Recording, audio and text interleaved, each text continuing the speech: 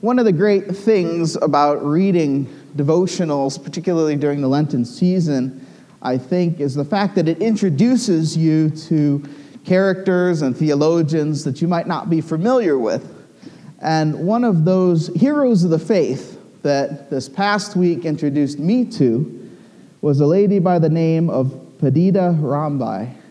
I'm not sure if I'm pronouncing her name right, but she was from India.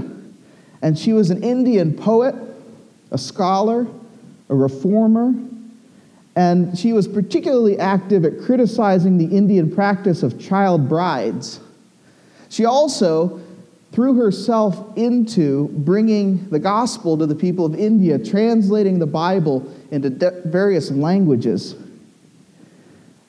She became a Christian early on, but she describes what she had as a moving experience from having a knowledge of faith and the Christian faith to having a true, vivid belief in Jesus and who he was to her. And she credits that with being the energy and with the Holy Spirit empowering her to do the work she was called to.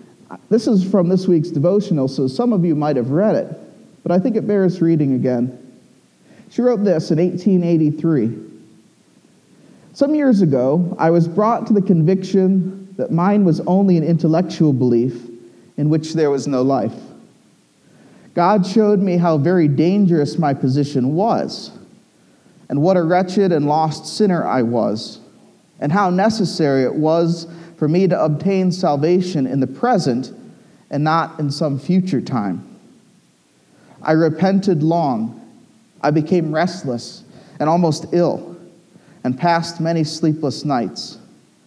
I needed Christ, not just his religion. The Holy Spirit got a hold of me, and I could not resist him until I found salvation then and there. So I prayed earnestly to God to pardon my sins for the sake of Jesus Christ, and let me realize that I had really gotten salvation through him. I believed God's promise and took him at his word. And when I had done this, my burden rolled away, and I realized that I was forgiven and freed from the power of sin. Padida went on to be a minister in refugee camps. She went on to found a school. She went on to take care of widows in India. And actually, those schools stand till this day, educating the poor and those that have been cast out of society. We celebrate her feast day on April 5th, upcoming. And that's the day that she died in 1922. You see, her story is that of so many people. And I think that her story is, in a way, what's going on in the gospel passage today between Mary and Martha and our Lord Jesus. Because there's 3 resurrections going on today. You might have thought of Lazarus as the only one, but there's actually many more going on. And the 3 are the distant promise of the resurrection, seen in Martha and Mary's faith, the person of the resurrection, seen in Jesus Christ, and the life-altering hope of the resurrection, seen in the resurrection fulfilled with Lazarus being raised again and with Jesus headed for the cross. So let's look first together at the distant promise of the resurrection. And if you have your Bibles, open with me to John chapter 11, verse 21.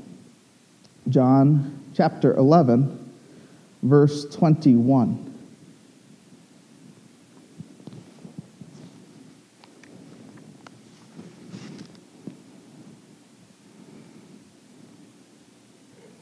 Martha said to Jesus, "Lord, if you had been here, my brother would not have died." What's the first thing we notice about what Martha says to Jesus? Well, there's regret there, isn't there? There's regret and a mourning. And it's interesting because we didn't read the earlier part of this passage in John 11, where Jesus actually tells his disciples that he's delaying so that God can be glorified, so that Lazarus actually dies. If you go back and you look at the beginning of John 11, we see that. Jesus says in verse 4, "This illness does not lead to death, but it's for the glory of God, so that the Son of God may be glorified through it."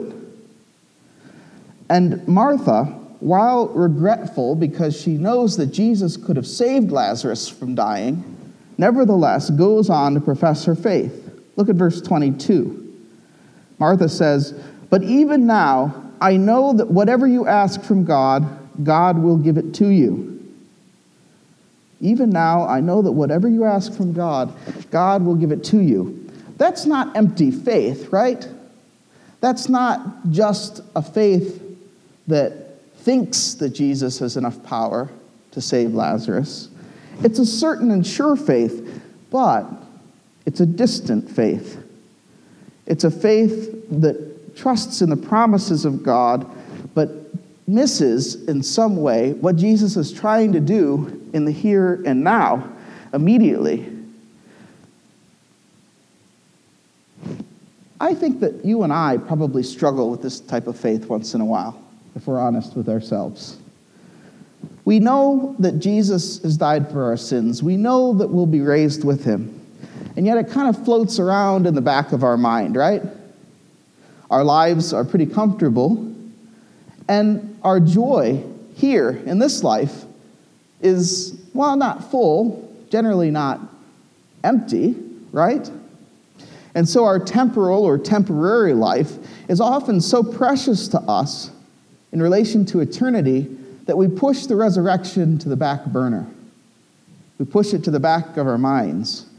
And it's often why we sin, actually. If you really dig into the heart of sin, what it is essentially grabbing the here and now, which is not in the will of God, in place of the promise of God, right? It's a type of doubt, a type of mistrust, a type of hedging our bets, that I'm going to sin here and now because it'll bring me the pleasure of here and now. It's a weak version of the resurrection that floats around in the back of our minds. And yet, the ordinary and mundane parts of our life, the busyness of our life, is that part of our life that Jesus wants to touch. It's part of who we are, because ultimately it builds up into what we are as people. Look, this struggle isn't unique to us by any means, so don't be disheartened by it. St. Paul actually writes to the church in Colossae in Colossians 3:1, "Then if you've been raised with Christ, seek the things that are above, where Christ is, seated at the right hand of God. Set your minds on things that are above, not on the things of the earth." But why does Paul have to tell the Christians that? It's because they're focused too much on the earthly things. And sometimes the here and now, the temporal life, looms large in its goodness or even in its weightiness, so much as to drive away the reality and the closeness of the resurrection from our minds. Sometimes even in the very event of death, right? I mean, funerals are times when, yes, we mourn the dead, and yet if we're mourning the dead and not looking forward to the resurrection, we've missed the point as Christians. It might seem insensitive to say so, but Jesus sees that Martha is seeing the resurrection too distantly in her answer to him. Look at his words to her back in John 11:24. Martha said to him, "I know that he, that is Lazarus, will rise again in the resurrection on the last day." Jesus said to her, "I am the resurrection and the life. Whoever believes in me, though he die, yet shall he live. And everyone who lives and believes in me shall never die. Do you believe in this?" So what's Jesus doing in his response to her? He's not being callous. He's not saying that, "Martha, death doesn't matter," But he's saying your version of the resurrection in your mind is far too distant. The man who is resurrection stands in front of you and is speaking to you. I am resurrection and life, Jesus says. If we look at the Greek behind this word, we actually see that that's what's going on. Ego emi he Anastasios kai he zoe, Jesus says. I am, using that very same phraseology that comes in the Old Testament with the burning bush. I am the resurrection, and actually, if you want to get technical, Jesus says, I am the rising up, the Anastasios. I am the rising up, and I am the Zoe, the state of vitality, the state of all life. So I am the rising up and the state of all life, both in life and ethics. So Jesus is saying, I am all things that are created and are good, and I stand before you, Martha. St. Thomas Aquinas reflects on this passage and says, now Christ is the total cause of our resurrection, both bodies and souls, and so the statement, I am the resurrection, indicates the cause. He's saying the entire fact that everyone will rise in their souls and in their bodies is due to me. And in fact, he's saying more. The very fact that you stand in front of me alive is due to me, says Jesus.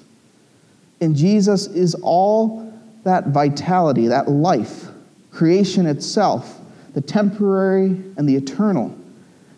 Death is encapsulated by Christ himself. Death is powerless compared to Jesus Christ himself. And he stands before Martha here and reminds her of that. For Jesus bringing someone back to life, the thing that doctors and medical professions struggle just to maintain, is as easy as waking someone up from sleep. It's as easy as shaking someone from a nap. Jesus makes the comparison himself back in verse 11. After saying these things, Jesus said to them, that is his disciples, our friend Lazarus has fallen asleep, but I go to waken him. The disciples said to him, Lord, if he's fallen asleep, he'll recover. Now Jesus had spoken of his death, but they thought that he meant he was taking rest and sleep. So do you see, Jesus sees death as a nap. And that's the imminence, the closeness of the resurrection with which Jesus is confronting Martha here. For the Christian, that's true. That death itself is not the end game and certainly not the all-powerful thing. In fact, it's not even something that we should fear as the unknown. For the Christian, the loss of a loved one, while painful, is only a veil over that person. It's only a shadow separating ourselves from them. And yes, that separation is terrible and can be very painful. And yet it's not the end. Yeah, I've referenced it before, but Leah and I continue to read through the Harry Potter series, and you're probably going to get tired of me using illustrations from it. But what can I say? I like it. And, I was in college when it came out, so I've never read it before. But we're in we just finished the book, The Order of the Phoenix. And if you've read the series, you'll recall that Harry Potter and his friends are entering into the Department of Mysteries. The Department of Mysteries, because Voldemort is trying to steal Harry Potter's prophecy. And I know that if you haven't read it, this doesn't make any sense to you, but just keep following along with me. Harry Potter's godfather, Sirius Black, dies in this book. And he dies in a very particular way, and I think it's really interesting that the author puts it this way. He actually dies from a curse and falls through an archway with a veil across it. And Harry Potter can hear from behind the veil the voices of people that have gone before, people that are on the other side of the veil in death. And so much so that he's tempted to walk through it himself, actually, and has to be held back. The Oxford English Dictionary tells us that the phrase beyond the veil actually comes from Tyndale's translation of the Bible. And it's a reference to the Ark of the Covenant and the veil that hides the Ark of the Covenant and separates it from God's people.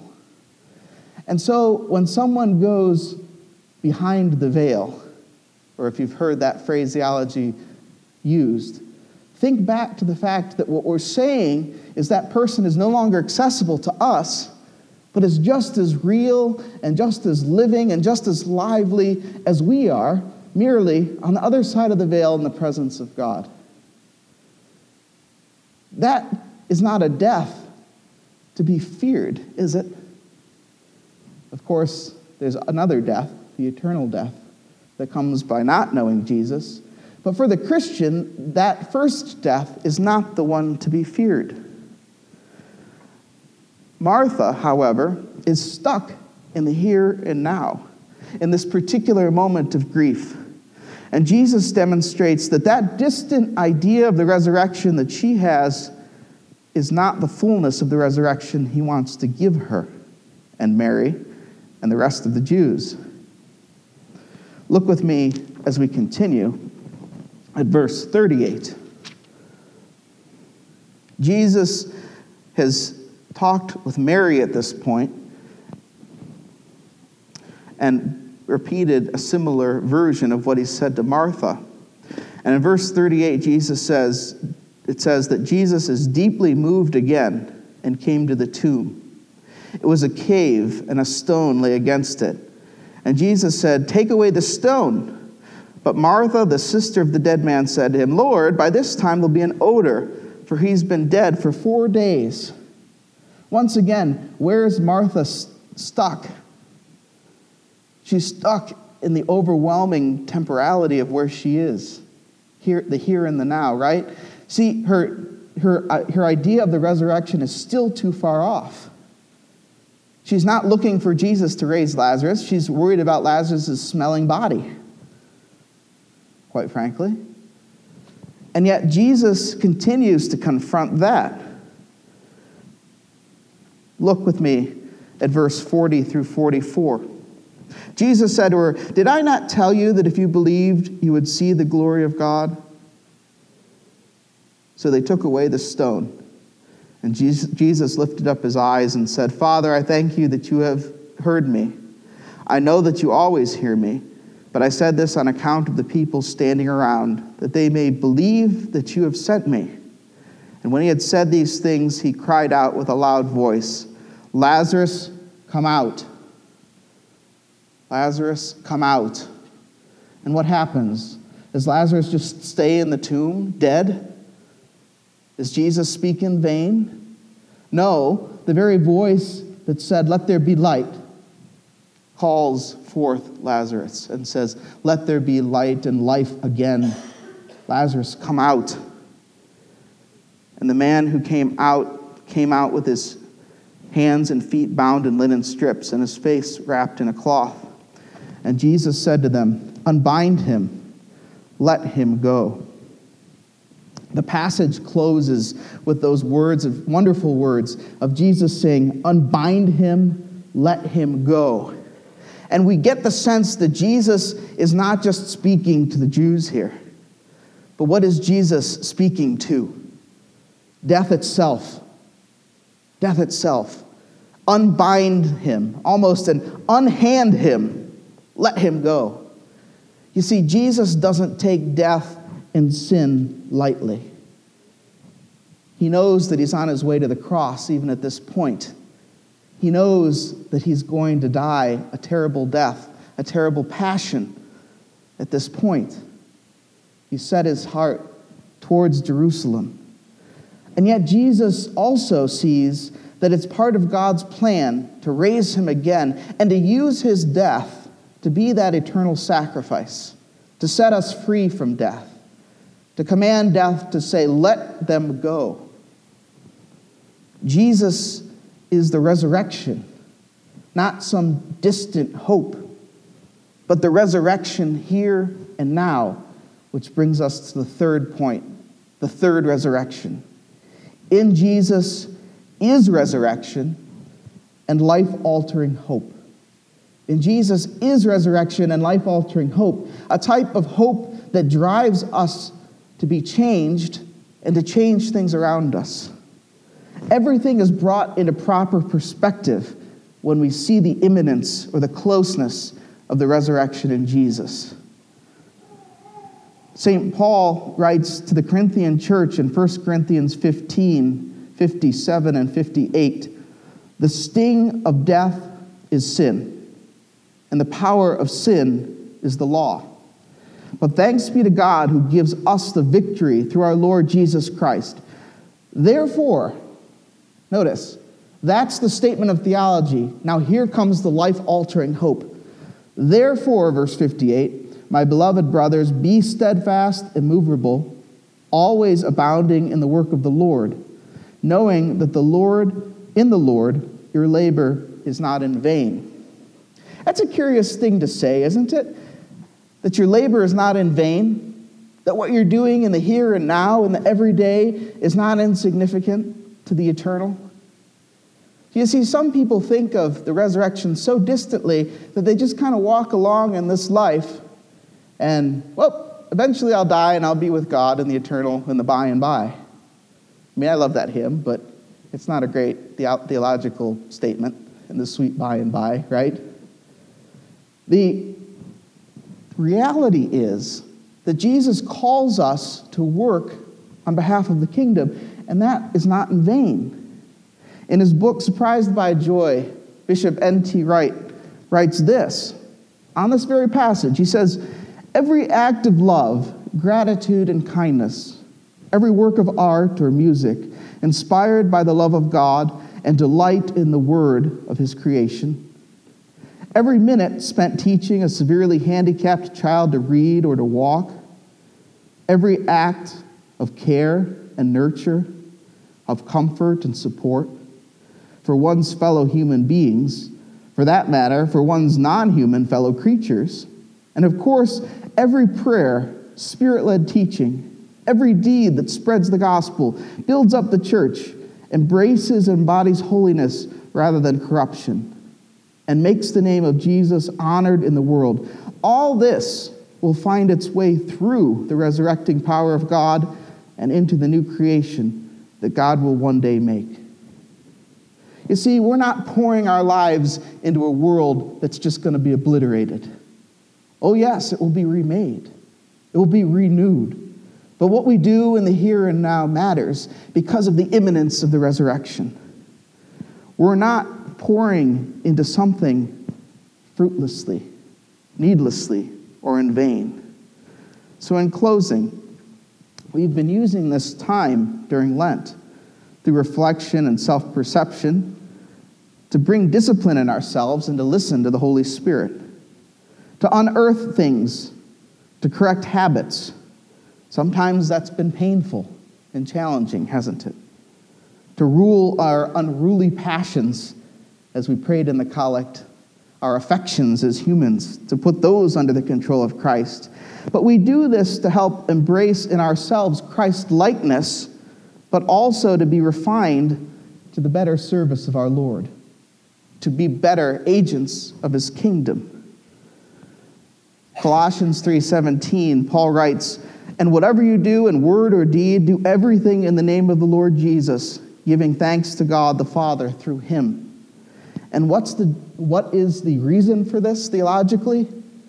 The resurrection.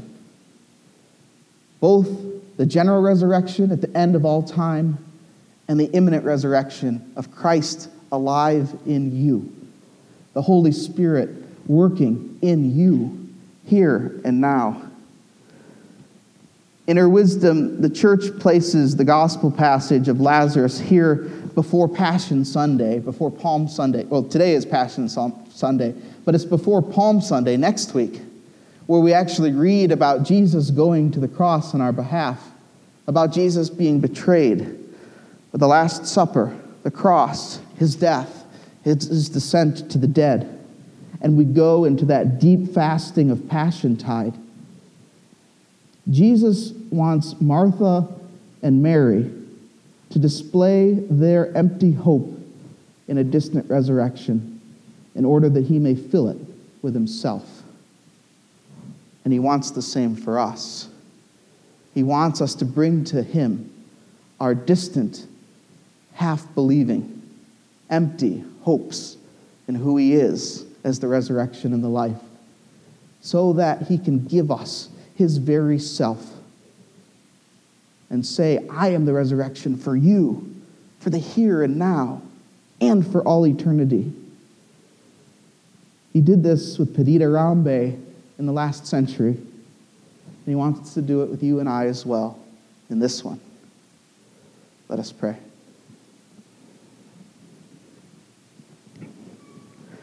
Heavenly Father, we thank you for this profound truth that you are resurrection and life, and that when we're united to you, we need not fear death. We need not wonder, but that we can live fully here and work in your kingdom. Lord Jesus, I ask that you would continue as we go here into the final weeks of Lent to stir up our hearts, to crush the things that need to be crushed, to unearth the things that need to be unearthed, to breathe your living Spirit on the things that need life breathed into them. Lord, make us that new creation. In Jesus' name, amen.